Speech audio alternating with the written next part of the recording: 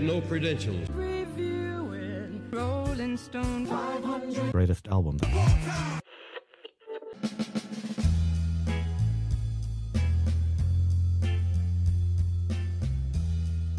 Welcome to the Sound Logic Podcast. This episode needs a little bit of introduction.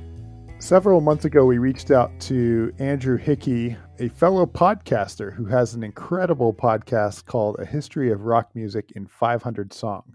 We were approaching an album on our 2012 list called Back to Mono, 1958 to 1969, which is a compilation album that includes just a ton of Phil Spector music.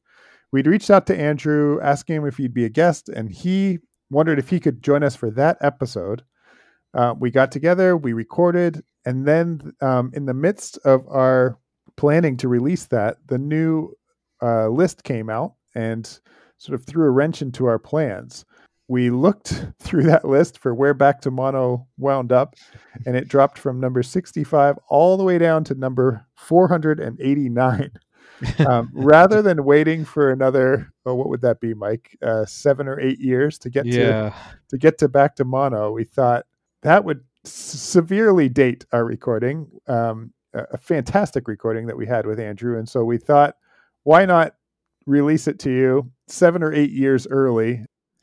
So today you get to listen to episode number 489. Yeah, that's right. This compilation album came out in the 90s, was a 4-disc set. Mm-hmm. And the fourth disc was Phil Spector's Christmas album, which was called A Christmas Gift to You. And they just put it in there as part of this set. So this is our Christmas gift to you. We Perfect. Hope you've been enjoying your time at Christmas. And even though it's probably very different this year than it has in other years, we hope you're still able to celebrate in some way, whether it be virtually or with a very, very small group. We hope you're all being safe. We hope you're healthy. And we hope you enjoy this review of an album that's not going to come up on this list for a very long time. It was great to have Andrew on, and as he'll reference when you listen to it, has also written many books on music from this genre, the Beach Boys, and many other artists who are closely linked to Phil Spector. We really want to thank Andrew again. He was very, very understanding, as a fellow podcaster would be, about the new Rolling Stone list, and sort of said it's up to us if we ever want to release it. If we want to wait 7 or 8 years, that was fine with him, but we just thought it was such a good conversation. We'll get it out now. Yeah. He also seems willing to come back and join us for something else. And we think you'll agree with us that he makes for a pretty fantastic guest. And I'm sure we'll get him back somewhere here in this new 2020 Rolling Stone list. Yeah, it's always exciting to have an expert on. I think so. He is. It's an understatement to say that he's an expert, because he's literally written the book on many books on this music. So we hope you enjoy that review. As you may have heard, we're taking a little break. So in a few weeks we'll have something new for you. But until then, you can enjoy our Back to Mono review coming up right after this. Happy holidays. This episode is brought to you by Visit Williamsburg. In Williamsburg, Virginia, there's never too much of a good thing. Whether you're a foodie, a golfer, a history buff, a shopaholic, an outdoor enthusiast, or a thrill seeker, you'll find what you came for here and more. So ask yourself, what is it you want? Discover Williamsburg and plan your trip at visitwilliamsburg.com. Welcome back, everyone, to the Sound Logic Podcast, and today we're discussing Back to Mono, a compilation of music by Phil Spector. As we sometimes do, we are really excited to have a guest with us to discuss the album of that Mike just mentioned. We're excited to welcome Andrew Hickey to the podcast. Thanks so much for being here, Andrew. Thanks for having me on. Absolutely. The story of how you arrived sort of in my space requires some explaining. Longtime listener of our show and actually a guest contributor to our show, Thomas Bona, was on several months ago, and pretty soon after he was done recording with us, said, "Hey, and by the way, have you ever heard of the podcast, A History of Rock Music in 500 Songs?" And my ears kind of perked up.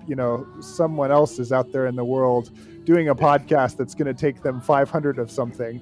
They must be a kindred spirit. And so I checked it out and was completely floored. For as much love as Mike and I have for music, you really take it to a next level, so to speak, in terms of getting into the history behind the music, the way things sort of came to be, how music evolved. And if you are unfamiliar with Andrew's podcast, please go check it out. There's so much more to Andrew as well. He's also an author, and if you go to Amazon and type in Andrew Hickey, you'll find that he's written several books, and he's interested in things beyond music as well. I'm curious, Andrew, are there things that we are leaving out of that very, very short intro that you want to lift up and highlight here this evening? How do you introduce yourself when people say, "Who are you?" Well, I'm a writer and a podcaster, and at the moment, mostly a podcaster. As you say, I've written quite a lot of books, 20-something books. I think a few novels, a couple of books on TV like Doctor Who and things like that, a couple of books on comics, and a lot of books on music. And the podcast, as you say, it's called A History of Rock Music in 500 Songs, and it starts in 1938. It's going to go up to the year 2000, and over that time period, I'm going to look at 500 songs and talk about the artists who created them, how they changed the history of rock music, how these artists interacted with each other, influenced each other, and the social context in which they operated as well. Yeah. And I think there's a book that you will eventually plan on releasing alongside the podcast. Is that correct? I've released the first of the series of books. I mean, I'm doing a book a year. I'm just now getting to the end of the second year of the podcast. I do 50 episodes a year with a 2-week break, and in the 2-week break, I edit down the transcripts of the podcasts and release them as books. So last year, I released Volume 1, which is called From Savoy Swingers to Clock Rockers, and covers the period 1938 to the end of 1956. And that's it's about a quarter of a million words, so it's a big book in itself. And then I'm going to be releasing the next one, which is going to be called From the $1 Million Quartet to the Fab Four, as soon as I've managed to edit all the transcripts together of the next batch of 50 episodes. Oh, that's awesome. Wow. We could have been writing books while we were doing this, Mike. What have we been doing this whole time? Yeah, let me just add that to the list. Andrew, your accent is neither Canadian, where Mike and I grew up, nor is it American, where I am currently living. Can you tell us a little bit about where you hail from right now? I'm British. I live in Manchester, which is in the northwest of England. But my accent is it's a sort of generic northern accent. My parents are from Liverpool, and there's a lot of Liverpool in my accent, so you'll be hearing that. And I was born sort of halfway between Liverpool and Manchester. They're only about 30 miles away from each other, I'm northwest of England. All right. Well, we're glad that you're here, and we this album in particular, it's one that neither Mike nor I know very much about, and it is, if you haven't yet heard of this massive album, it's a 4 CD box set that covers more than a decade of music from one single record producer, and so it's got dozens and dozens of musicians, artists on it. And it's somewhat overwhelming if you are diving into it for the first time. So having someone with some history knowledge and someone who has an appreciation for this music, I think, is only bound to be a good thing for this podcast. And you all can be grateful out there if you're listening that it's not just Mike and I trying to make sense of this by ourselves this evening. Yeah, that would have been spotty for sure. So this album came out in 1991. So even though we're talking about music recorded between 1958 and 1969, it's relatively new, especially compared to the rest of the music on the Rolling Stone Top 500 album list. It's not something that I grew up with. Mike, it's not something you grew up with. Andrew, is there an earlier memory for you of this album coming out, or what was your introduction to it? I don't remember it coming out, but I've known the album about 20 years. I I've always known who Phil Spector was and sort of the big hits and so on, because since I was tiny, I've been a massive music nerd. But 1991 when this came out, I was 12, so I wasn't in the market for buying big CD box sets. So I got to when I was a student, when I was about 20, and I've listened to it many times over those years, and I sort of got into Spector mostly actually through Beach Boys fandom. I'm a huge fan of the Beach Boys, and Brian Wilson is a big Spector obsessive, and so I got into it. I got this because of being such a Beach Boys fan as much as anything else. Yeah. Interesting. And was it love at first sight? I mean, this is an album that covers a lot. Did you listen and think, what the hell is this? Or did you listen and think, I see where this fits with the Beatles and other artists that worked with him? Or how did that initial entry point into this album go for you? It's definitely the latter. I have to say, one thing that's going to come up a lot here, I am less impressed by Spector as an artist than most people who pay any attention to him are. I saw what he was doing, and I'd heard what he was doing done by other people before that. There's a lot of very, very, very strong music on the album, on the box set, no question. And obviously we'll talk about a lot of that later. But my impression was generally, okay, I see what he's doing. I see how this is how this works. It wasn't a this blows me away kind of a thing. And obviously before hearing that, I already knew a lot of the big hits. I knew "Be My Baby," I knew "Then He Kissed Me," "River Deep Mountain High," those kind of things. So it wasn't like, even when I came to it for the first time, I wasn't coming to it completely fresh. It wasn't like.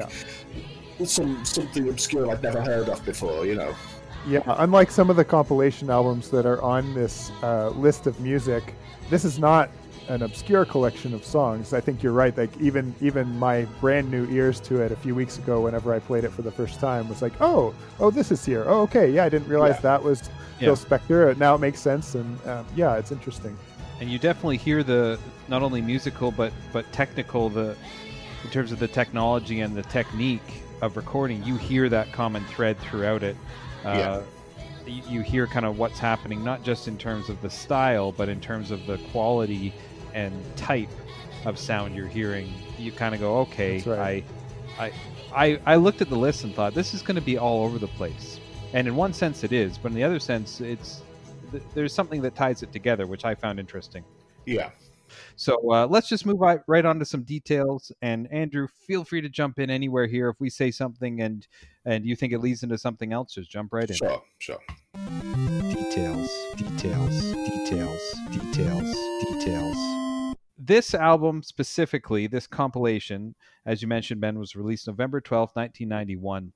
And it's a survey, again, of the music that Phil Spector produced from 58 to 69 over a wide variety of artists, and a lot of different artists who joined in. As you mentioned, Brian Wilson, Sonny Bono, Glenn Campbell, many other people joining in, and many different groups like the Ronettes, the Crystals, the Righteous Brothers. We'd like to talk about how these albums chart. We don't really see a chart position for this album, which is a common thread with some of these compilation albums. They come out in the 90s and the fans are getting them, but they're not really charting. So I was just going to say, this was the era of the big box set and the expensive box set. I mean, this would have cost you about $50 or $60 in 1991 dollars. So this was aimed at the high end of the market. It wasn't something that was intended to be a big chart success. And, there are tons of this kind of box set coming out at that time. The Beach Boys did one of those in 1993. That was, again, very expensive, 5 CDs, 6 CDs, and these things were intended for mostly for older people, the boomers who now had a bit of money and were rebuying all their old collections on CD, and so they would charge ridiculous amounts of money for them. It's not like now where you go onto Amazon and you can find this for, I don't know, £20 or something. It was an expensive thing, and it was a sort of prestige item, so yeah, it wouldn't have charted. It was like for collectors too, right? Yeah. Okay. Yeah, we see that many of the of the songs charted when they came out originally. Yeah. And some of them were unreleased as well. And also, we don't have a number for sales either. But as you said, it would have been less people buying it, but it cost a lot more. So that's the balance there. So this was a 4 CD set or 5 LPs. And I looked up pictures of this, and I don't know, do you have this one, Andrew? I don't have a physical copy anymore. I've got MP3s. So Right. So the CDs came, it was a flat box, and you took the lid off, and the 4 CDs, the jewel boxes, were in this cutout little foam or cardboard sitting flat. So you opened it up and saw all 4, and in the middle was a little round pin that said "Back to Mono." It was great. And then also the LPs were in, again, a box. You open it up, and flat packed were 5 LPs in there. So quite an interesting packaging. And that was, I think, the gimmick for a lot of those box sets was there was some interesting packaging, or I remember going to record stores, CD stores in the 90s, and I don't know about you, Andrew, where you were living, but they were always stacked behind the cash. They were stacked up because not only were they really expensive, but you wanted to display them somewhere. Not only did they not fit anywhere with the regular CDs, but they had to be kind of up on shelves as these big kind of elaborate things. And I imagine there wasn't something that they were selling every day. They were kind of a big deal. And we've talked before that the packaging of them and the graphic design on some of them is just bizarre. We'll get into that in this one too, maybe. The compilation covers all of Phil Spector's produced music. The only exception is some of the music he did by the Paris Sisters. Andrew, something to add there? There's a couple of tracks on here early on that Spector didn't produce or co-produced. Things like Spanish Harlem, which he co-wrote, but that was a Lever and Stoller production. Yeah, and actually a word here, it does also include this Christmas album, which I found really fascinating because the Christmas album also appears on Rolling Stone's list of the greatest albums of all time. About 100 albums from now, we'll get to listen to that. It's here in its entirety. So they have not only have they selected this box set that has the album, a selection of music from this collection shows up later in the list. It's really strange, but that's weird. Oh boy, another problem with this 500 list. One group of musicians that we've talked about before is the Wrecking Crew, and we see the Wrecking Crew showing up here again, and they appear and I'm sure different formations and different combinations of the people who made up the Wrecking Crew show up on a lot of Phil Spector's work and his wall of sound style. They show up there. So Wrecking Crew showing up again. I think the first time was album number 2, which was Pet Sounds, is when we first saw them, and they showed up many other times as well. Did Spector produce Pet Sounds? Because it has that wall of sound kind of feel to it. It does have that kind of feel to it, but that was produced by Brian Wilson. Brian was a major fan of Phil Spector. He talked about how the first time he heard the Do Run Run, I can't remember if it was Be My Baby. The first time he heard Be My Baby, he had to pull over to the side of the road in his car and just listen to the whole thing. That kind of thing. And Brian would turn up to Phil Spector sessions early on and just study what he was doing. He was actually more studying Jack Nitzsche's arrangements than Phil Spector's sound. If you listen to Pet Sounds and compare it to the Spector work, it's a lot less mushy, there's a lot less echo on it, but it's still got the thing that Jack Nitzsche always did in the arrangements of doubling instruments, so you have 2 instruments playing the same melody line and having more than one instrument, more than one of the same instrument. You'll have 2 basses rather than just one bass, and that kind of thing. I was explaining a little bit of this to my wife, who she said, why are you listening to this music? And I explained why, and I said, have you heard of the Wall of Sound? And she said no, and I said, well, it's actually quite interesting, and that's one of the examples I used too, Andrew. I said, if they wanted a piano track, they would take the same line and it would be play on the acoustic piano and then an electric piano and a harpsichord, and they'd mix that all together as if it was one instrument, one line, and it would give us this richness that you wouldn't really hear 3 different instruments. You just hear one, but it would be full. And we were both kind of like, that's really interesting, and it's amazing how inventive and creative people got back before there was all this technology we have now. They had to just figure it out some way and get creative, and that's something that I found very interesting it's kind of, as you say, get real nerdy about it. It's kind of behind the music, and I really like that. I'm sure we'll talk more about the wall of sound as we go on, but I think one of the most fascinating elements for me is that so often music recording was trying to get smaller and smaller spaces, or at least make the recording space feel small, to take away the echo and the sound bouncing that would happen. Spector kind of does the opposite and sort of has his musicians play in bigger spaces so that you can capture sort of a really robust acoustic of the sound reverberating all around the room. And so you've got tracks that feature this sort of quote-unquote wall of sound that really do sound like they were recorded in a gymnasium or something like that, with the sound just kind of bouncing all over the place. It's an incredible effect, but I've also seen some writing that sort of laments that it takes the individual out of the music playing. Like when you muddy all the water and make it just a wall of sound, it becomes a singular thing that sort of makes the artistry less important. And maybe that's why, I don't know, maybe that's why we see a greatest hits for a producer who's sort of muddying these waters rather than a greatest hits for the Wrecking Crew, for instance, because they play on pretty much every track here. Well, Spector was a massive egomaniac, is the thing. Spector regarded himself as the creator and the session musicians and the singers as his instruments, to the extent that there are tracks on here credited to the Crystals. They were released as Crystals records. They were actually sung by the Blossoms, but Spector just decided he was going to stick the Crystals' name on them instead, because it didn't matter who was doing the singing. Spector was a massive control freak. I mean, he's a horrible human being, but he was a massive control freak, and he was always trying to boost his own profile, and he was trying to make the records be about him rather than be about the musicians. Now, of course, the Wrecking Crew, half the point of them was that they tried not to play with particularly individual styles. You can still usually tell a Hal Blaine drum part from an Earl Palmer drum part or whatever, but they're playing what they're told to. They're playing what they're told to play by the producer. They're not trying to display their own artistry.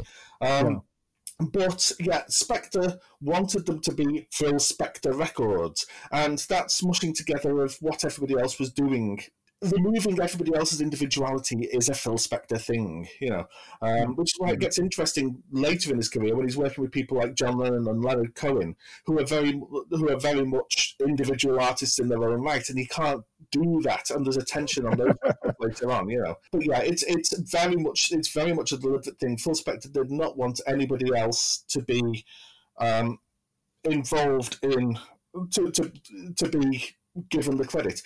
He was all about control, to the extent that the B-sides to his singles would be some crappy knockoff instrumental, so that the DJ wouldn't play the wrong side.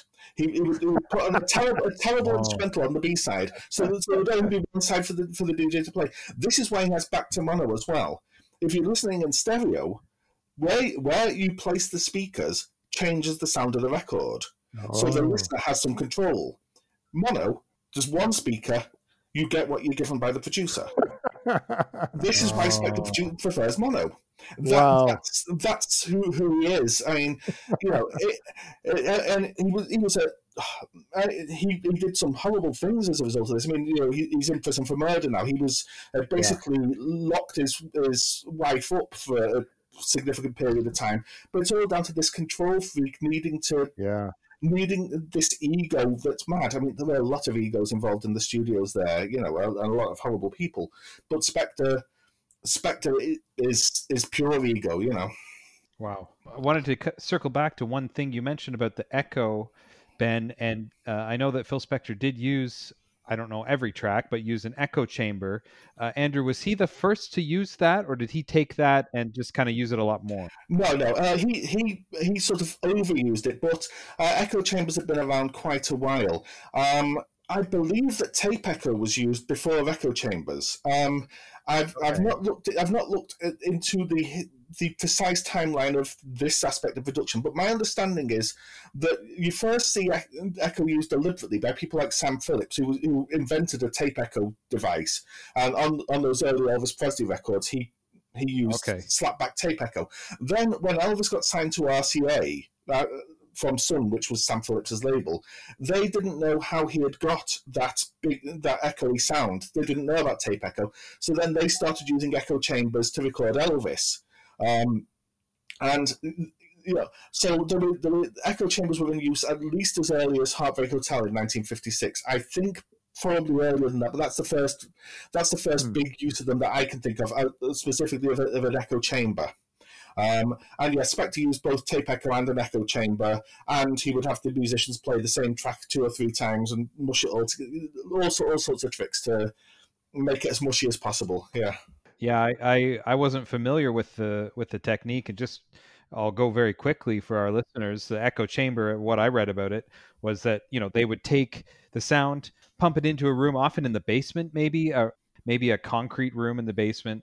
They would play back the sound and have microphones set up and record that sound, and then have it come back up to the studio and put it on the tape. And that was an echo chamber, a really, kind of a simple way to do it, but I think effective for what he was trying to achieve, and a really neat effect. But I think you are right. I also heard that he, when I listened to it, you could hear that it is, quote, overused at times. It's like it's a little much, but it's distinctive, that's for sure. Yes, yeah.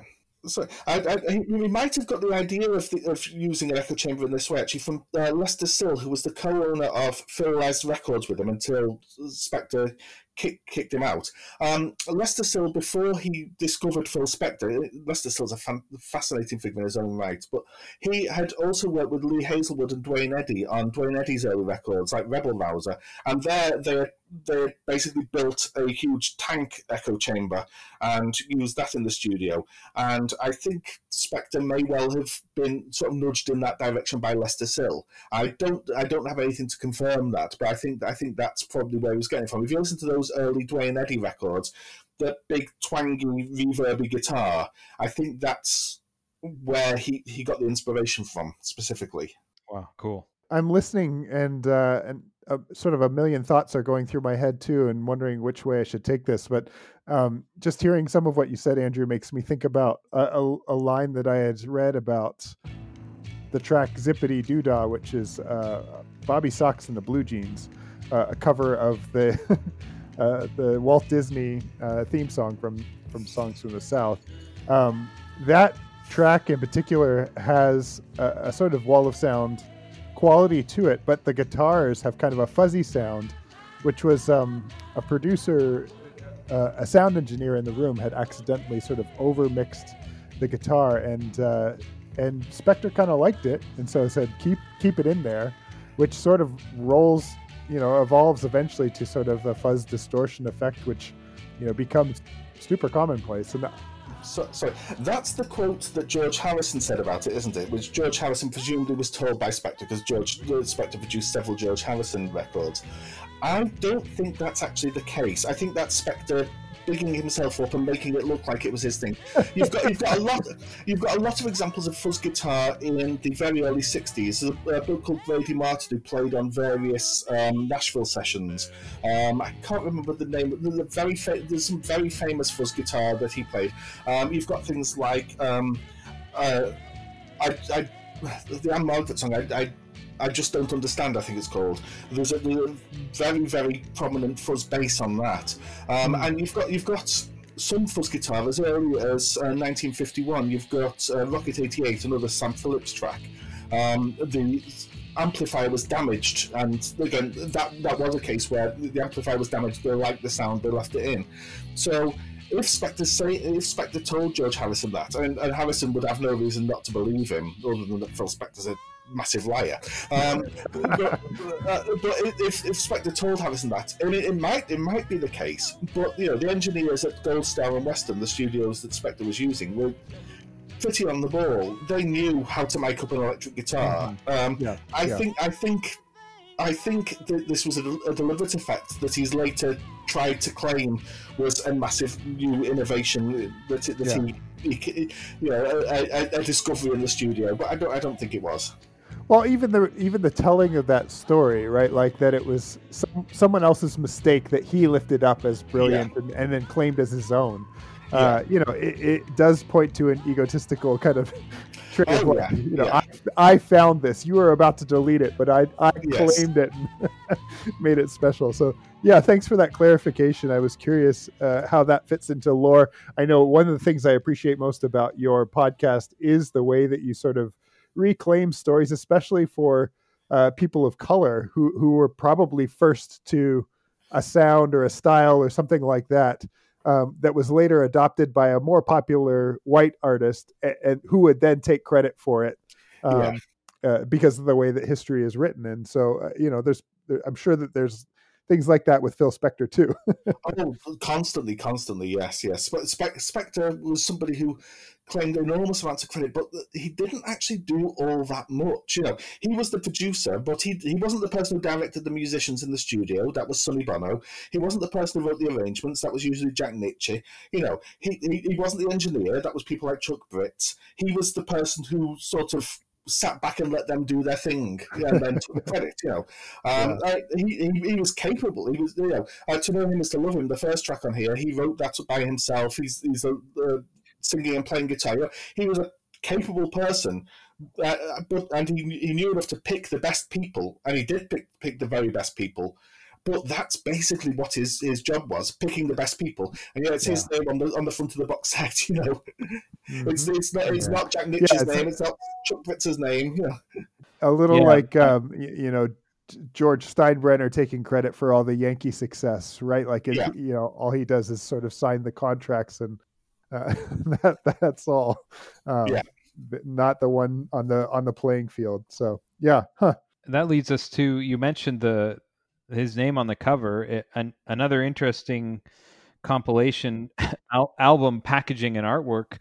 And when I look at this, I also got to remember that it's not CD size. It's like bigger than an LP size. So you got this massive, fairly boring image. Like it's a black and white photo of Phil with shades on. You can't even really tell who it is, really. I mean, if you know who he is, you can. But and it's superimposed onto a black and white picture of a brick wall, and then giant red letters, Phil Spector, and back to mono, really tiny down in the corner. So again, even the picture, even though the picture I find is quite boring in this bizarre early 90s graphic design that we've seen, it still is like it's all him. But I mean, I just don't understand the choices of some of these things we've seen. Like you could have put, a nice picture of him with some other artists, or some of the albums that he'd produced, maybe spread out on the floor or something with him near them. But again, I guess that adds into his ego, right? Partly, but also when you say about albums, Spector was never really an albums person. You'll quite often find that Spector produced the singles, or at least Spector produced the A sides of the singles. The B sides were usually just instrumental jams. But quite often those artists wouldn't release albums at all. Or like in the case of the Righteous Brothers, Bill Medley produced all the album tracks, and then they stuck on the Phil Spector singles. Or for Ike and Tina Turner, Ike Turner produced all the album tracks, and they stuck on the Phil Spector singles.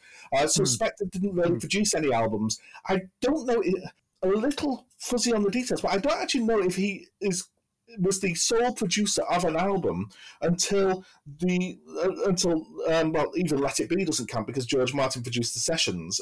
So maybe All Things Must Pass by George Harrison. That might be the first album he produced, or Plastic Ono Band by John Lennon. Which obviously is after the period that this box set covers. I don't think he was a singles person. So yeah, that's again. Of course, other than the Christmas album, which was a separate thing but to itself, kind of thing. Right. It's interesting. I'm speculating that this was just an era choice. Like if this said New Kids on the Block in red lettering instead of Phil Spector, like it would fit pretty well, right? And also he's not the most attractive guy just in general. Like a quick Google search of Phil Spector images, he's got a lot of really strange looking faces. So maybe this is just a subtle way to say, we want to highlight this guy that has a big ego, but who really knows what to put there? We'll like kind of fade him out into the brick wall. Yeah. That's a good speculation of that. Ben, are you going to read out all the songs that are on this album for us? Let me clear my breath. And no, I don't think so. I want to move into, we've talked about a lot of the history and some of the details behind the technique and what he did. I want to move into maybe some of the specific songs. Ben, I want to start with you. What jumped out at you right away? I mean, there's a lot of music. There's a lot of different songs from different artists, but was there something that jumped out to you, a song or an aspect of the music?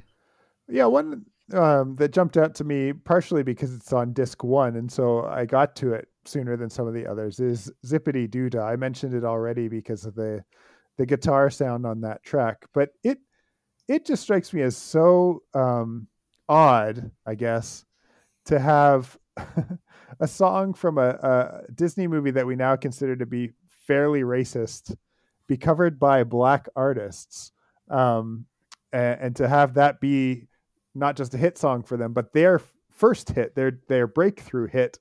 That was really odd. I kind of like their rendition of it. It's kind of slowed down and a little bit more smooth and laid back than the sort of peppy Disneyfied version. But I don't know, maybe especially this particular moment in time, to think about an era where that sort of thing was acceptable consumer product. This whole album in general, in a moment in time with sort of cancel culture and what do we do with flawed people? Phil Spector, we should really just toss this whole thing out, right? Well, not even just Spector. This album, right? Looking at the people involved, Spector committed murder. Jack Ritchie committed a sexual assault on an ex-girlfriend that I can't actually describe how awful it is because it would be too distressing to explain. But believe me, that man was a monster. Sonny Bono, spousal abuse. Jim Gordon, one of the drummers in the Wrecking Crew, currently serving life without parole for murdering his mother. These are good people. Yeah. Ike Turner, was Ike Turner. There are a lot of very, very bad men involved in making this music. A lot, So yeah, it's and I think a lot of that comes out. It's very aggressive, emotional, rather nasty, and you've got things like He Hit Me and It Felt Like a Kiss, which there's a whole story about that, and the record was scrapped pretty much straight away because everybody realised what a terrible mistake that was. But the fact that everybody involved thought it was a good idea to do that right up until the point it actually hit the shelves, and then they realised, that says a lot about everybody involved. Yeah. Yes. Wow. Yeah. So there's that component of just sort of a jarring, like, what was going on in this moment in history? I don't quite often think about how the racial injustice of our current moment is fairly close behind a lot worse stuff that was very blatant and right in front of people, and they weren't really doing much about it. So there's that piece. The other part that struck me as I was going through this massive collection of songs is there's a number of things that were very familiar, but I was often familiar with another artist's take on the song. And I'm blanking on what some examples of that might be, but there was a decent amount of familiar stuff that I thought, oh, that's interesting. That's there. There's a cover of a John Lennon song on here, right? No, it's a Paul McCartney song, Hold Me Tight. Hold Me Tight, that's right. And, just stuff like that jumped out like, oh, okay, I know this, but in a different kind of light or a different kind of way. And that happens fairly frequently throughout this decade of music that we get to listen to here. Yeah, well, part of that's because Spector wasn't really very much of a writer. I mean, he was a songwriter. He wrote Today I Miss to Love Him. He wrote the music for Spanish Harlem. He could write songs. He could write good songs, but he was primarily a producer. He was relying on other people to write the songs. So you get things like Unchained Melody. You get things like Save the Last Dance for Me, or the remakes of other people's songs, because to him, the song wasn't what was important, the artist wasn't what was important. What was important was him, you know. So it didn't matter that the song had been done before. He was going to do it his way and do it best, you know. Interesting. Yeah. So when you take the sort of artistry out of crafting something and say no, it's the way that it's produced that's the brilliance. It doesn't really matter where you're drawing from, because it's the production that's really going to be the thing that makes it sell in his mind. Yeah, that helps. There's a couple of other points on here where I was like, oh, that's interesting, and I wish that I could. Well, I don't know that I really ever want to meet Phil Spector, but I wish that I could hear him explain that too, because I don't always think that his versions are better. Sometimes they're just too over the top or too overproduced or something like that, and maybe that's just a stylistic challenge that I have that doesn't resonate with me in the same way. Yeah, he was a very intense person. He made very intense records, and sometimes it works and sometimes it really doesn't. And yeah, he had a thing he could do, and he could do that thing very well, but it's not always the right thing for the material. Yeah.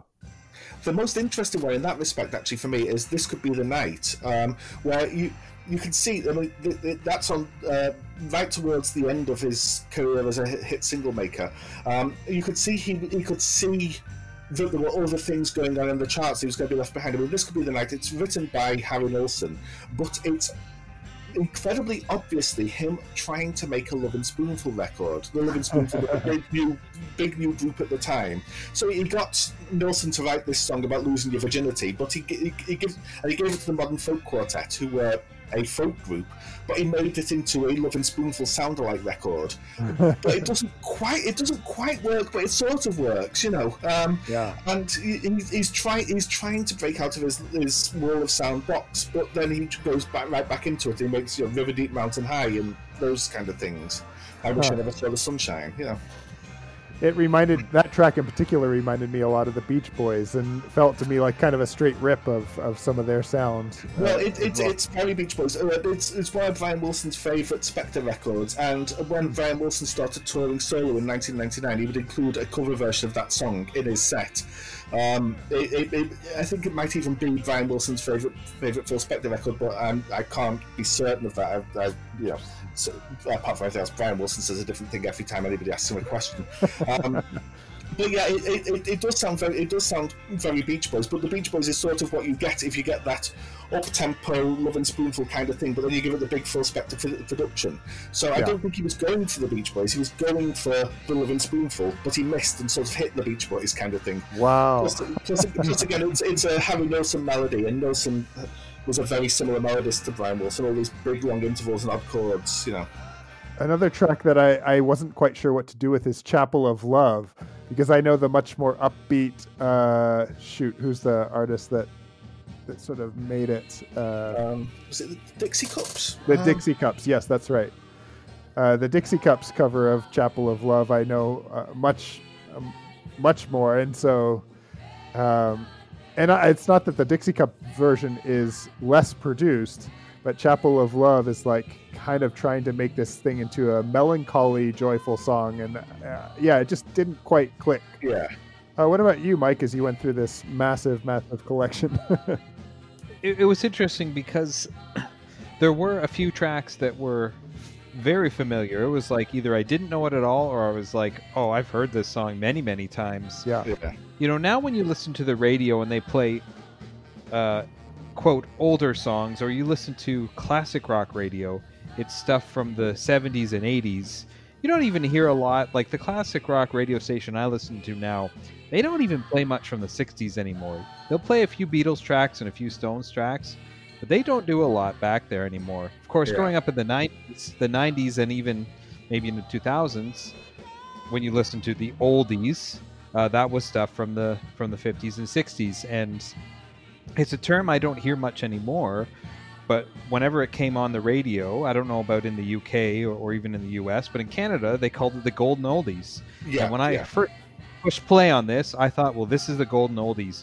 And there was a very it's still a station, a radio station in Toronto called CHFI 98.1. and they played adult contemporary in the 90s, and it was current stuff from the 90s and maybe the 80s. But on Saturday night, there was a guy called Dazzlin' Don Daynard, and he played the Saturday Night Oldies. Ben, I'm sure you listened to it in the truck with your dad. Yep. A lot. And he put out a few compilation albums, the best of Don Daynard's Saturday Night Oldies. And I am 100% sure that a bunch of these tracks were on those, and that's why I'm familiar with them, because my parents picked up those, because this was, especially my stepdad, who's a little older than my mom, this was his era growing up in the 60s. All these tunes, all the love songs, that's what they were playing in the, when they went to the drive-in or whatever. That's what he was listening to. So there was some very familiar. Unchained Melody is got to be one of the most familiar songs ever. In the history of music. You hear it all over the place. I think almost everybody would at least know it to hear it if they don't know the name. So that was one that was like, just kind of bigger than life when I heard it on this compilation. Like, oh yeah, I definitely know this. Yeah.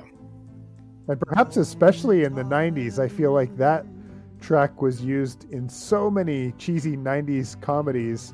Yeah, well, it was sure. in Ghost as well, wasn't it? That Patrick Swayze from Ghost. Yeah. And then another one that this is a personal memory for me. I went to a summer camp for probably 8 years growing up. It was a really important time for me every summer to go to overnight camp for a couple of weeks.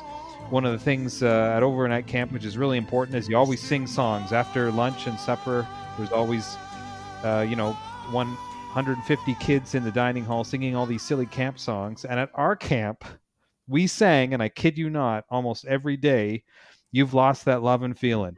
And imagine 150 kids from grades 2 up to grade 8 maybe, all singing "But Baby." It's hilarious. Thinking back to it now, it's hilarious, and I have no idea. I'm sure if I had my sister here right now, she could sing it along with me, but I don't know why that became a fun camp song that everybody was singing. And we'd put our arms around each other and get up on the benches and pantomime and all this stuff, and it was this old song from the 60s by the Righteous Brothers, and I bet you less than 1% of the kids knew where it came from. But again, it's a special memory for me, because when I hear it, I think about a bunch of kids singing at camp, which is really probably never a context that you'd think of for that song. But yeah, I think that was like, outside of the songs that I knew, the sound was familiar from just those songs that I knew. So I don't want to say you hear one, you've heard it all, but a lot of them were very similar sounds. So I'd hear a bunch that I wouldn't know, and then I'd hear one that I know and be like, well, I get the gist of it. So certainly there are some, on this compilation, there are some absolutely massive hits. And that kind of made it at least a little relevant for me. We've listened to some albums, Ben, you and I, on this list that they have no relevance to us. That's right. Previously. This at least had some. I thought that I would listen to this and know nothing, but I did know a lot of it, and that was, it makes it a little more accessible, especially for someone who, Andrew, you've studied this and you know it very well, but I don't know the kind of the history of it, so it was nice to at least have some connection in the music, and I think that's what Phil Spector couldn't do or didn't do, is that really create that connection between the songwriter and the artist and the consumer. Yeah. Where the songwriter was, you touched on this, Ben, almost all of these songs are about love and very specifically marriage. Like these 17-year-olds singing, "I found this boy and he's the one I'm going to marry because he's the cutest and he's the best I've ever found." And like 50 of these songs are about that. So the lyrical content is very is not diversified. However, every kid growing up in the 50s and 60s can relate to that, and they're going to love that, because that's what being a teen is about. That's what the culture was about. We talked that Phil Spector wasn't really a songwriter and didn't much care for what they were singing about. He just wanted to make it sound a certain way. So they were writing the songs that were about what the average person was thinking and talking about, and what the culture was dictating. So that makes it accessible too. It does. I think that the challenge for this As an album, though, and maybe I'm jumping ahead to conclusions here, I'd find that comfort zone with a track, and then the next one would be a different artist, and I'd lose all that sense of connectivity. So, okay. So it felt jarring to me to move through this album because it was so much of a jump. Like, I think when Ray Charles comes to mind, what was his compilation called that we listened to? Birth of Jazz? Birth of Soul. Birth of Soul, the Birth of Soul. When we'd hear that, you'd get it to a track that you knew and be like, okay, yes, this is Ray Charles. This is how I am connected to this artist. Yeah. In this case, we go, oh, Phil Spector did this? Oh, okay, that's interesting. It kind of goes with the one that I heard 3 or 4 tracks ago. And then the next one would come on and be something very different, but having some similar qualities. So it was just hard to get into a comfortable rhythm here with that sort of sense of familiarity or how this fits or how this belongs. Anyway, that's just a side tangent for how I felt as I was navigating this. Well, I think that, and again, not to jump to conclusions here, but this album feels more like a history lesson than yes. An album of songs selected to work well together. This is more like a textbook, really. Yeah. Here's what you need to know about the music that he created, or that he put his name on, mm-hmm. as we've discussed. Yep. that he was the executive producer for, and not necessarily ones that you really, really need to listen to together. Yeah. Yeah, I mean, it's basically just a chronological list of every song of every record, single A side that he produced, plus the Christmas Gift for You album, in chronological order. You know, it's there's no sort of thematic linking and so on. You know, and so you get things like you get the clumps of songs where you have like a bunch of Ronette songs in a row, or you know, there's no thought put into the sequencing other than this one was catalogue number 116. This one was catalogue number 117. You know, that kind of thing. You know. Yep. And we've talked about that before with the compilation albums. Very rarely, if ever, is the artist involved in picking the songs, let alone the order they're in. Yeah. It's almost always the record company saying, we want to put out we think we can make some money off putting out, you know, a greatest hits right now. You guys, you know, and then they just do it. Like, it never has anything to do with the artist. I don't quote me on that, but I don't think I've read that an artist has ever been involved in choosing what goes on a greatest hits. It's happened very, very occasionally. I know Mike Love of the Beach Boys was very involved in putting together the Endless Summer compilation in the 70s. Okay. But I can't off the top of my head think of many other examples. I mean, they must exist, but generally speaking, yeah, it's just done by the record labels without any input from the artist at all. One of the most interesting ones we talked about, not to jump too far off topic, but we talked about Bob Marley's Legend, which is extremely successful as well, not just as a compilation album, but as an album in general, has spent many, many weeks on the Billboard 200 for sales. But it was just a selection of songs that really, really appealed to a white American audience. Yeah. And it was really just stripping off the top of all his great radio upbeat hits, and didn't really touch on any of his, and none of the deep cuts, none of the songs that really talked about rebellion and revolution and injustice in his country of Jamaica.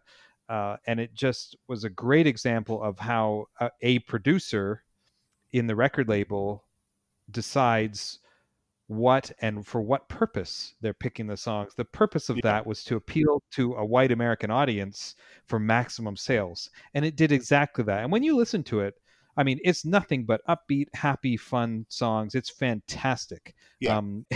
And I am that audience. I'm a white North American male who's listened to Bob Marley songs on the radio. So it's for me, and I really like it. So it worked. Right. But it had nothing to do with Bob Marley. Of course, he was passed when it was released, but him or anybody in the Wailers or anybody involved in that saying, well, here's how we want him to be remembered. That's not what it was about. And certainly here it's not about, again, it's just about giving a chronological listing.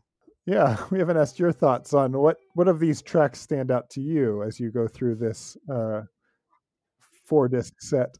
Well, I mentioned one already, which was "This Could Be the Night." There's a few others that I really like. The I Can Tina Turner version of "Save the Last Dance" for me is absolutely fascinating. And again, I'm talking about how much Brian Wilson is a fan of Spector's work. You listen to the Beach Boys song "Heroes and Villains." That boom boom boom boom boom boom boom boom bass line comes directly from this version of "Save the Last Dance" for me. Then "You've Lost That Loving Feeling" is just the most fantastic dynamics. The way it drops down to just the bass, playing basically Louie or "Hang On Sleepy" riff. That boom boom boom baby baby. And it builds and builds and builds. There's not that much use of dynamics in these records. Generally, it's all very all the way through. But that one, dropping down to almost nothing and building back up again, that really, really works. I'm just going through the list to see what else, see if I'm missing things out. Just let me see. Obviously, there's the intro to "Be My Baby." That boom. Boom, boom, boom. That wonderful, wonderful drum sound there. There are a lot of great moments on there. The whole is sort of somewhat less than the sum of the parts, I think, because you've got these great individual moments, but they sort of, as the whole box set, sort of like with Spector's production, it blurs into one mush of things. You listen to 2 or 3 tracks from it and you think, this is fantastic. You listen to 50 tracks and you think, this is all the same. Yeah. Yeah. But yeah, well, I should have mentioned, Just Once in My Life, the Righteous Brothers follow-up to "You've Lost That Loving Feeling," which is just the most astonishing song. I mean, I think it's a much better record than "You've Lost That Loving Feeling," although it's clearly just "You've Lost That Loving Feeling" take 2. But I can't give you the world, but I work hard. It's the baby. Those Righteous Brothers singles are fantastic, and that one in particular, I just love that. But yeah, then you've but there's a lot on there that doesn't have that immediacy for me. Yeah. There's a lot of songs on here that were done many times. Like even you mentioned "Save the Last Dance" for me. Like, by the time Ike and Tina are doing it, it's already been covered a dozen times. Oh yeah. When it was written in like 1960 or so. Yeah. So that I find very interesting, that not only are some of these songs covered, but some of those covers have been done many times before and after, like many times, which was common with a lot of that era. Yeah. But still, I find it interesting. Again, while Spector is a credited songwriter on a lot of these things, he wasn't a songwriter. He didn't really care about songs in the way that other people did. I say he's a credited songwriter because if you look at the credits, he keeps going like Jeff Barry, Ellie Grech, and Phil Spector, Goffin King, and Phil Spector as the writers. But of course, you look at Jeff Barry and Ellie Grech and Goffin and King wrote thousands of songs by themselves without Phil Spector that sound just like these ones. I think Phil Spector's contribution songwriting wise was fairly minimal. I could be wrong. He could have put them, but I've never heard anything to suggest that. So he saw songs as raw material. It didn't really matter what the song was. Didn't really matter to him. And if Goffin and King hadn't given him a song for a while, he'd just pick up something from an old Disney film or something that had been a hit 5 years earlier and give it a go, because why not? Yeah. Do you have any sense of what gave him the credibility to keep doing that? I mean, it seems a little bit like a snake oil salesman to me, to just kind of attach yourself to the biggest and brightest and then call it your own. Was there a breakthrough moment that gave him the permission to continue to do that over and over again? Well, basically, his first single was a massive hit. To Know Him Is to Love Him is pretty much entirely his creation. Written by him, it was his group. He was one of the 3 singers. He played guitar on it. He produced it. Goes to number 1, massive hit. so he was, the boy genius from that point on. And To Know Him as To Love Him is a great record. A big influence on the Beatles, for example. It's quite a sad story because that's actually the song title is the epitaph on Spector's dad's grave. To know him was to love him was the thing. It was written. Wow. He sort of wrote it about his dad who killed himself, and that messed Spector up a lot. Off the back of that, Lester Sill becomes convinced that Spector has potential. Lester Sill, I mentioned him earlier, but he's one of these figures who pops up all over the place throughout the 50s and 60s. And in particular, he had been the person who had discovered Jerry Leiber and Mike Stoller. Now, for anybody listening who doesn't know who Leiber and Stoller were, they wrote a ton of Elvis's biggest hits. They wrote all the hits for the Coasters. They wrote 1,000 songs you've heard. They were just the songwriting team of the late 50s and early 60s. And Lester Sill had discovered them when Jerry Leiber was a 19-year-old kid working in a record shop. And so Lester Sill gets Leiber and Stoller to look after this new boy genius he's found. Leiber and Stoller hate Phil Spector. They find him annoying. He's constantly following them around. He's got bad hygiene. He doesn't have anywhere to live, so he ends up sleeping in Jerry Leiber's house. And they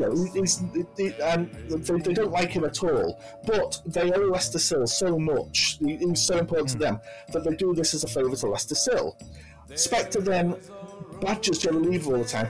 Can we write a song together? Can we write a song together? Can we write a song together? And Leiber keeps telling him, no, I write songs with Mike. That's what I do. Mike's the one I wrote Yakety Yak and Hound Dog and things with. And Spector tells Leiber, well, Mike can write with us too. And Leiber sits him down and says, no, the way this works is if we write together, which probably isn't going to happen, you get to write with Leiber and Stoller. It's not Mike gets to write with me and you. And Spector goes, oh, of course, that's what I meant. And then one day, Mike Stoller can't turn up for the writing session, and Phil Spector basically badgers Jerry Leiber into writing with him, and they write Spanish Harlem together, which becomes a massive hit again. And so then. And Leiber and Stoller gave Spector Karina, the second song on this. They'd been asked to produce that record, and they couldn't be bothered, so they told Spector to go off and do it for them, kind of thing. And so he latched onto Leiber and Stoller because Lester Sill had been impressed with To Know Him as To Love Him. And that then, once he'd had a couple of hits off the back of his relationship with Leiber and Stoller, then he persuades Lester Sill to co-finance a record company with him. And then, as soon as it starts having hits, he behaves so obnoxiously to Lester Sill that Sill walks away without any of the money and basically just leaves Phil in charge. So it's that kind of thing, it's just about obnoxious enough that people find it easier to deal with you than to make you go away, But enough critical success to sort of have some lasting power there. Yeah, exactly. Yeah, and then obviously once he started making records like He's a Rebel and To Do Run and these kind of massive hits, then he's got the power and he owns his own record company at this point. He's got the money. He's in charge. But that's how he gets to be in charge. Huh. That's really a really interesting story. And is the moral of that story, if you just annoy someone for long enough, they will just leave you with all the money? Yes. I'm going to try that. We've got a Spotify playlist, and we pick a couple songs from every album. If you would be so bold, Andrew, as to pick only 2 tracks to represent this album, what do you think they would be? Well, it depends on what it depends whether you want to pick the 2 best or most interesting or most listenable tracks, or the 2 sort of most representative, the 2 most average tracks. If you're going for the former, if you're going for just pure listenability, I'd go for Just Once in My Life and This Could Be the Night, because they're not overplayed, but they're still absolutely fantastic records. They're some of the very best. If you're going for the most Phil Spector-ish, then I would probably go for. I won't say He Hit Me Up Felt Like a Kiss, because that's seriously problematic. Probably something like Why Do Lovers Break Each Other's Hearts, and The Best Part of Breaking Up. Yeah. Is Folgers in Your Cup? Oh no, wait, that's something else. That's a commercial. Best Part of Waking Up. I'd go with the former on that one. Those two. What do you think, Ben? That's fine with me. So we'll do. Let me make sure I got them here. This Could Be the Night and Just Once in My Life was the other Just one. Once in My Life. Okay, I think I've got those here now. Yeah, I think that's great. We've had our guests have chosen what they think is a good representation of the album, and others have just said, you know what, these are my two favorite songs. I'm going to pick those. Yeah.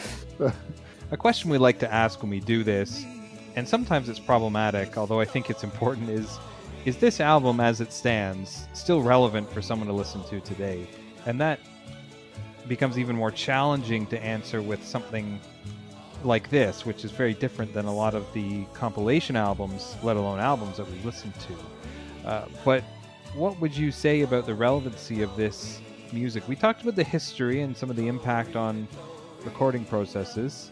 We talked about the style and ego of Phil Spector and kind of how that's affected this whole thing and the release of this. But in terms of the music itself, I mean, we've talked, these are some of the most iconic songs to ever be produced. Mm-hmm. Yeah. So is this album, even though it's comically large, is it still relevant? Would it be something you say, you know what, you should at least listen to one of these discs? What do you think, Andrew? Let's start with you.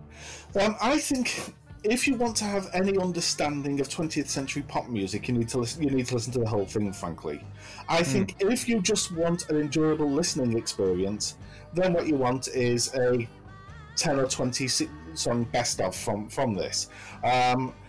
You know, I'm not the best person to talk to say what is relevant in today's cultural context, because you know I'm somebody who started a podcast talking about music from 1938. You know, and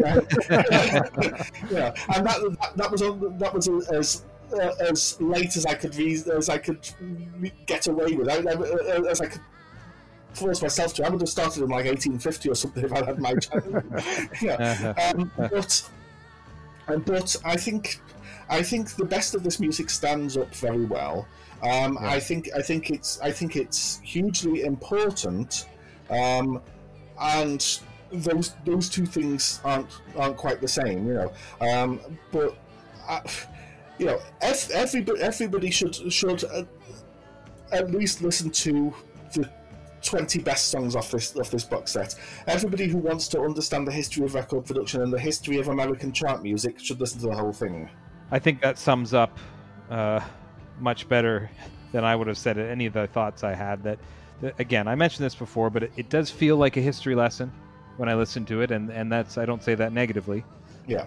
The impact of the music and even some of the recording styles and some of these incredible songs are so relevant, but the whole thing, just to listen to as, you know, popular music, maybe not, but I think in terms of, I totally agree, in terms of understanding where music went beyond the 60s, this is a really important piece of the puzzle. I totally agree. I'll pour some cold water on this a little bit, maybe. I think from a purely sort of construction sense, the box set we've talked about a couple of times is just such a dated, irrelevant sort of method for consuming music. It's kind of nice to have all these songs here in one spot, but when I listen to it, I think about a preaching professor in seminary who said, like, take what you think is your good sermon and try and cut it in half, and you'll realize just how hard it is to be succinct and short and good.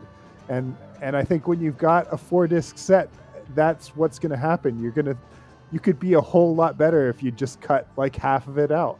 And I think we often hear that on the double albums. Like, you know, there've been a few that we've thought, man, this would have just been a really incredible single disc, single LP if they had a producer with enough sort of pushback to say, no guys, like, take these songs out and you'll have a really good single disc. But the artist sort of like throws on all the stuff that they've been sort of tinkering with and makes it kind of bloated. And I get that same feeling here. Like, I don't really need this much music to get a sense of Phil Spector. So I think, Mike, was it you or was it Andrew who started out by saying this album feels like a textbook? And I think that's a great example. And I don't really think of textbooks as being relevant. I think about them being important, and I think that they're necessary, and I think that they help us get somewhere. But the relevancy does not strike me when I listen to this. Well, there's no protest, so we're going to let you keep that thought. I mean, I think I could just keep that tangent right going for the next part, which is, was it sound logic to include it here on this list? I really don't think compilation albums, especially a compilation album made up of what you described, Andrew, as someone who only wrote for singles, or only wrote for sort of big radio hits and didn't really consider what an album might be sort of as they were creating. There's no reason to have this on a list of the greatest albums. It is absolutely an important piece of music to hold it up. It's absolutely something that people should be listening to. It should not be on a list of the greatest albums of all time. I'm not sure. This is a theme that's been ongoing, I think, as we've gone through this list, to say sort of compilations, no, but this one maybe even more than anything we've tackled so far. It just feels, I don't know, strange to have it here with all these others. And I'm still trying to process whether I think a producer is a good reason for making a compilation. But that's another tangent for another day, perhaps. I think a producer can be. There are a very small number of producers who I would say that about. Spector is one. You could make there's Joe Meek is another one. Sam Phillips. There are a handful of people where their production sound was more important than the individual artist they produced, or as important in the case of Sam Phillips. Okay. Sam Phillips, I mean, he discovered Elvis and Jerry Lee Lewis and people like that. You can't say that those don't matter, but there is a Sun Records sound. There is a Phil Spector sound. There's a Joe Meek sound, and so I think the question of whether to put them into a list of the 500 greatest albums or not is a different matter, because of course, you can discuss whether compilation should be on there or not. But I think if you just in terms of, can you make a compilation based on this? I mean, obviously you can make a compilation based on anything at all. Yeah. I don't remember exactly what's on the Rolling Stone list, but I would imagine things like Nuggets are on there, or maybe the Harry Smith anthology and things like that, which are even less centered on one person. But if you're going to make a compilation based on one person, then Phil Spector. When you listen to those records, they all sound like Phil Spector records. It's not like, say, George Martin. You listen to a Beatles record and a Jerry and the Pacemakers record, and the America records he produced, they don't sound the same, Right. But you listen to Phil Spector records, as we've said several times, they sound the same. They sound like Phil Spector records. So I think from that point of view, it makes perfect sense. And also from the point of view of whether an audience for this exists, there are people out there who are Phil Spector fans in particular. Yeah. There are people out there who wanted a collection of all Phil Spector stuff in one place. So from that point of view, it definitely makes sense, I think. The other thing we talked about too is that we use the 2012 list. That's the second list. They did one in 2003. Yeah. The 500 list, and the 2003, the way they've in the book they released, say that we put out a survey. It was an open survey to over 200 people in the industry, and they picked their top 50, and then we tabulated that, and then we got this 500 list. And then when they did it in 2012, they took that list and they did the best of the 2000s list, and they kind of mashed some of those in there and had a panel of just a handful of people kind of tweak it. But I have strongly contended that even the 2003 list, I feel like there's albums on there that nobody would have voted for. And I think that this is one of them. I could see people voting for Righteous Brothers albums, for Ike and Tina albums, for the Crystals, and saying that was a really important, an artist who was popular in the 70s, saying this album from the early 60s was really important to me, and was a big album. I could see that. I don't see them picking this compilation album from 1991 as one that really affected me. Maybe some of the music on it, yes, but I just think that this is an editorial edition, and that they weren't maybe as completely transparent as they could have been on exactly how they created that list, which is fine. That's their prerogative. And, it's a big company and a big publication, and they're going to do what they need to do. And I'm okay with that. But I just don't feel that it was just the survey in 2003. I'm sure that this was something that they said, well, we need to add this in, or maybe it was a push to get some more sales of those big ridiculous box sets. They had a few kicking around that they wanted to. That so they capitalism is to blame here. Yeah, I'd say so. Anyways, and it's funny because usually when we ask this question, we're asking, do you agree? Do you agree with the number that this was number 65? But this has emerged as, do you think it even should be on the list at all? Right. And for the compilation albums, it's challenging. But no, I think that's all really good input there. And this is, I don't want to just throw it away, because this is a different type of album. We haven't listened to something like this before on the list, and it's very compelling and very challenging to kind of categorize it. And certainly there is a place, but I'm with you, Ben. I don't know if I would put it on this list, but I would have much preferred, an album from the Righteous Brothers. Yeah.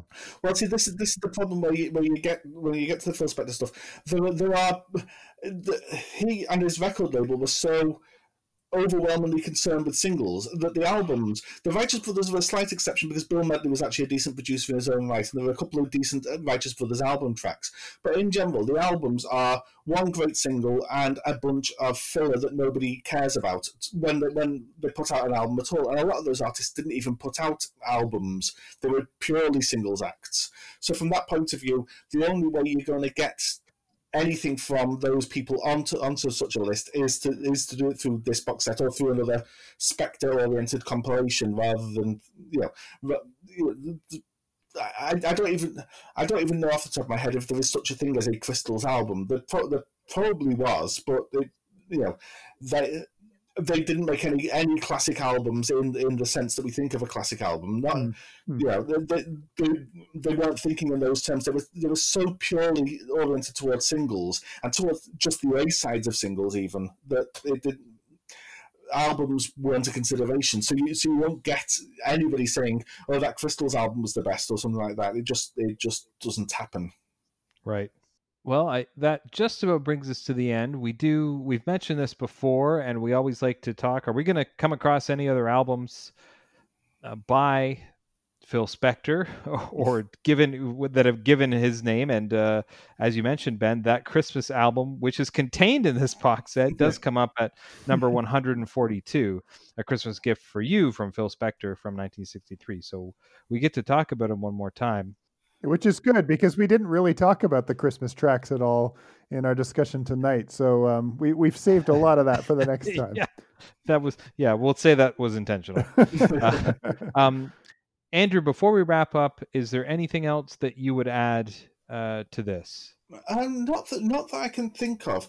The only thing I would say is, if you're somebody who is actually sort of hooked by this music, one thing I would suggest to anybody who finds the Spector records interesting is go and get hold of a series of compilations called the Jack Nitzsche Story.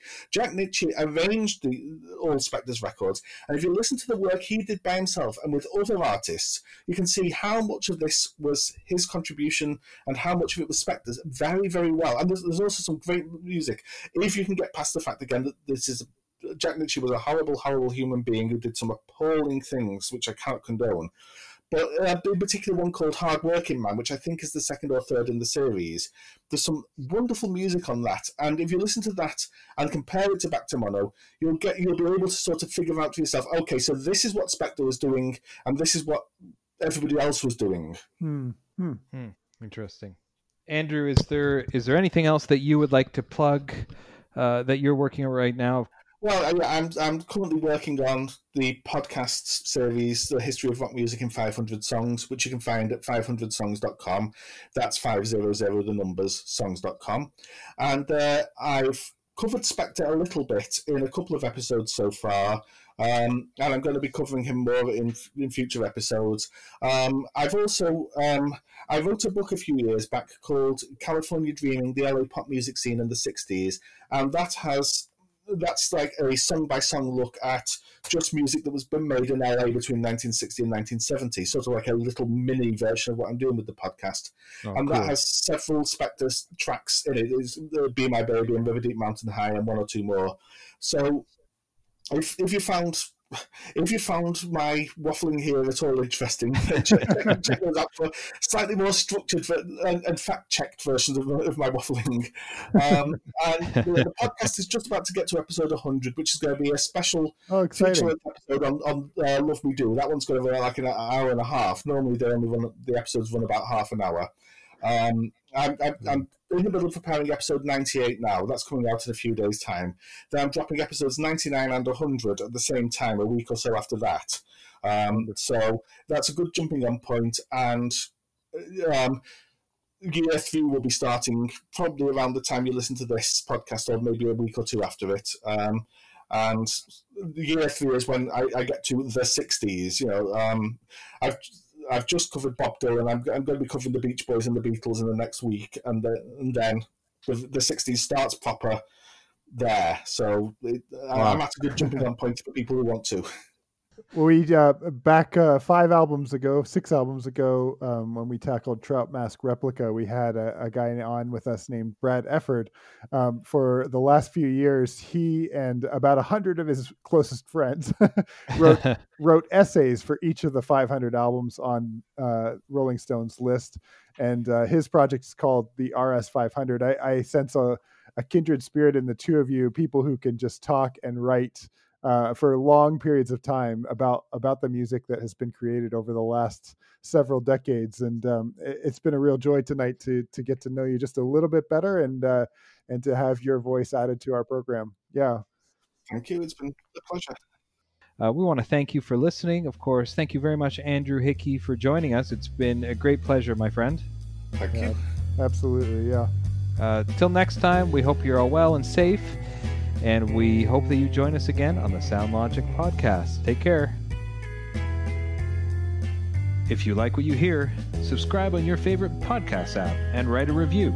Send us a message at our Facebook page, on Instagram, or through our Sound Logic podcast Twitter feed. Thanks for listening.